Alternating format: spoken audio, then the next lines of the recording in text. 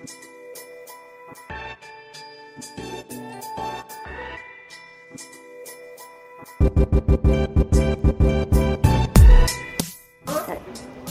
you for tuning in to the Pocket Lawyer podcast hosted by the Dixon Firm in Atlanta, Georgia. Today's episode is called The Case of the $7 Million Texting While Driving Verdict. My name is Renee Cooper. Hi, I'm attorney Rod Dixon. Today's 15-second shout out goes to Gotcha's Breakfast Bar on Cascade Road in the city of South Fulton. They are a local Black woman-owned restaurant featuring deliciously crafted breakfast, brunch, and lunch items. They have vegan options, they have daily specials, and they support the city of South Fulton's goal to eliminate single-use plastics. They have dine-in and orders to go. Today, we are dining outside. First, a little bit of backstory. A driver and a passenger were in Thomasville, Georgia, when their car experienced a flat tire. They pulled off the road on the left shoulder to change the spare tire. As they were doing so, a commercial car collided with them and their car. The driver of the initial car suffered a broken leg and lacerated liver. The passenger was thrown onto the highway and declared dead at the scene. Attorney Rod Dixon filed a wrongful death suit on behalf of the victim's 3 adult children in Fulton County State Court. There are many parts of the story that the news did not cover. Can you describe how you learned about the case and why you took this case? Well, I was contacted by the family, the son of a lady who, as described to me, was killed in an automobile accident in South Georgia. Now, the details of the initial story, at least as far as the son knew, included that the police officers who investigated the crash determined that his mother, the deceased, was in fact at fault for her own death, because according to the police officer, she was standing in the roadway at the time this defendant's vehicle came along and hit her. After you received the information from the son, how did you continue your investigation into this case, and what did you learn more about? Well, as is often the case, when a family member comes to us, whether it's a family member or someone who was hurt, who is still alive, when they come to us and tell us the initial details, what they understand to have happened, and we decide to take the case, we dig in and often learn more about what happened than even they knew. So in this instance, the son knew that the police officer said his mother was at fault for being in the roadway. We take that and we understand that this is a death case, and we know we have to dig further to figure out why this lady actually died. Did she have to die? So in this instance, we at first obtained an accident reconstruction. We sent an expert out to the scene to photograph the scene, to photograph everything around the scene, the roadway, the grassy area where the car pulled over to change the tire. We had the photography occur in the daytime, but then also at night when the accident actually took place, so we could best understand the conditions that were involved. We interviewed witnesses. And of course, we went over the information that the police had, that they provided to us and had to provide to us through what is called an Open Records Act. And once we got those details, we knew at that point there was enough to bring a lawsuit against the driver of this commercial vehicle, because the details in his story and what the police said were not adding up. So what were some of those contradicting details, and why do you think that it was possible these details were presented the way they were and maybe not 100% correct? One of the initial things we learned was that the driver of this commercial vehicle was a 4-door car. The driver of this vehicle was a young white man who had been going down the roadway, and he hit and killed a 46-year-old black lady down in South Georgia. Now, we don't automatically go to race as a reason for anything happening. Certainly this young man did not intend for this to happen.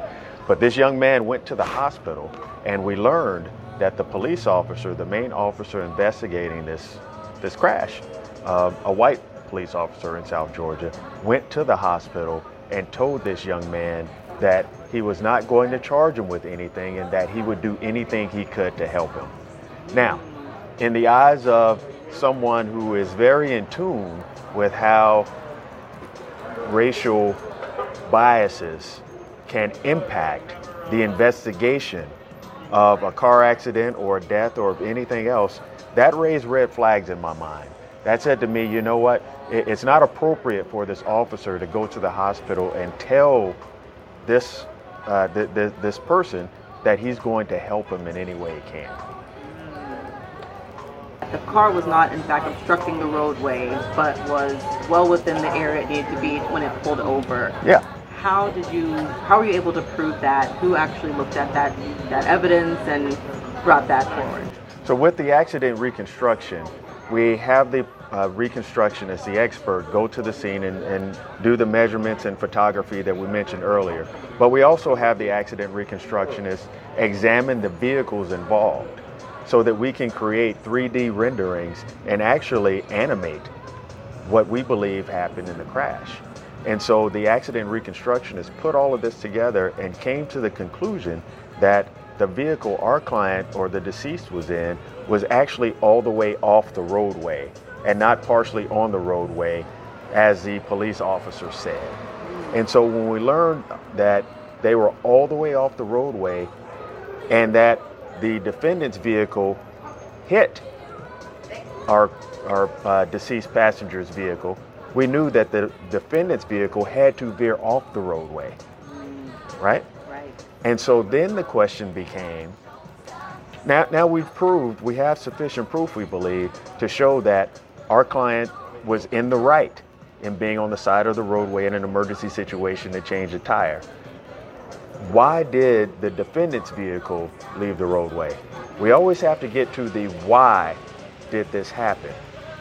And in this instance, we continued our investigation and decided to look into the defendant's cell phone records to try to figure out if maybe he was distracted. So what we were able to learn in going through analyzing the cell phone records, deciphering what they really meant, we knew that the driver had been on the road for 2 solid hours. And the defendant driver in those 2 solid hours had sent and received more than 200 text messages to this one person, to and from this one person. Wow. So I had the phone records and I had the phone number for this one person, and I got on the phone and I called that number to figure out who this guy was in this text message, this conversation with. And as it turned out, it was his ex-girlfriend. Now ex-girlfriend. At the time, they were still together. And we saw from these records that he had sent a text message to he had sent one to his ex-girlfriend within a minute of the crash. And so now the pieces start to come together. Why did this young man leave the road? Well, he had his cell phone in his hand while he was behind the wheel, sending a text message, left the roadway, and unfortunately, a lady lost her life as a result. Wow. Even as being distracted, he didn't see the car at all, and what happened once he hit the car? Yeah. So no, he did not see the car before he hit it. That just goes to show you how distracted he was. One of the witnesses we tracked down was driving ahead of this defendant's vehicle, and he saw the disabled vehicle and our clients on the side of the road, even at night, more than a quarter mile away before he got to them. He changed lanes because it's a 2-lane roadway. He changed lanes to get out of their way, and then looked in his rearview mirror and saw the defendant barreling down on our client. So we knew that it was possible to see if he was paying attention. He was not paying attention. He was on that cell phone, and a lady lost her life. So these may be a little bit more, I'm going to say gruesome details, but I think sometimes it's important to know just how bad things. The one whose life was spared was behind her vehicle, but a little off to the side, while the one who lost her life was directly behind the vehicle, handling the spare tire. And so when the defendant crossed off the roadway into the median and hit the vehicle our client was in, our deceased passenger was in, she was sandwiched between the vehicles and the tire, and she and the defendant's vehicle bounced off the disabled vehicle and continued to travel down the roadway, and it came to rest about 75 to 100 feet down the roadway, and that's where she lay deceased. Wow. And even with the details of that, the authorities coming to the scene of the crime, it still initially became the blame of the person who was driving the car. Yeah. Which I guess in this situation, the car had moved from its initial point, but that's why you do the investigation. Right. To understand the start. Right. Right. So what happened when you went to trial? We took the case to trial because we could not get it resolved pre-suit. We determined that the only way to prove our case and to get justice for this unfortunate lady and for her children was to present the case to a jury. We went into court, we brought our witnesses, we brought the accident reconstructionist, we told the jury what happened, we showed them with the evidence, the photos, the black box measurements from the vehicles, the testimony from the witnesses. We showed them with the evidence that the defendant driver was a distracted driver while he was working, ironically, to deliver medications to people. He was distracted because he got into a text argument with his girlfriend, which when we got him on the witness stand and cross-examined him about the text messages, he admitted he was in an argument with his girlfriend and that they subsequently broke up. A text argument with his girlfriend led to the death of a mother of 3 young men. We asked the jury for $7 million to compensate for the life of this lady, and the jury awarded $7 million. It's really hard because in this case, there is nothing that's going to bring the mother back. However, when it comes to cases like this where you previously mentioned the driver of the commercial vehicle probably has to live with this for the rest of his life. Yeah. So in this case of the $7 million, who does have to pay that back? Does it fall on the driver, or does it fall on his company or somewhere else? The driver is principally responsible for the verdict, but because the driver was working at the time for a company, a corporation, the company is in fact responsible for paying for any negligence and the damages from any negligence that its employee, the driver, caused. And so in this case, the company itself was responsible for paying the $7 million verdict. This is a very important case overall because I know that almost everyone has at one point in their life probably been a little bit distracted while they have driven, but this just shows the worst case scenario for multiple people involved, and in this case the worst case of a wrongful death case. I'm curious, the photo editing that was able to go in and show that the car was actually, in the right to be where it was not obstructed. Who did that? Who pulled that evidence together? Yeah. So the accident reconstructionist took the photos, digital photos, of course, at the scene, and then also examined the cars and took measurements of the cars, including length and width and wheelbase and those things that are important to determine where the vehicles were at the time. And so in certain of the photos where the vehicle was pulled off the road to the left into the grassy median, there were tire marks from when the vehicle was struck and dug into the ground. And the tire marks were at such an angle, and then the vehicle was pushed and turned.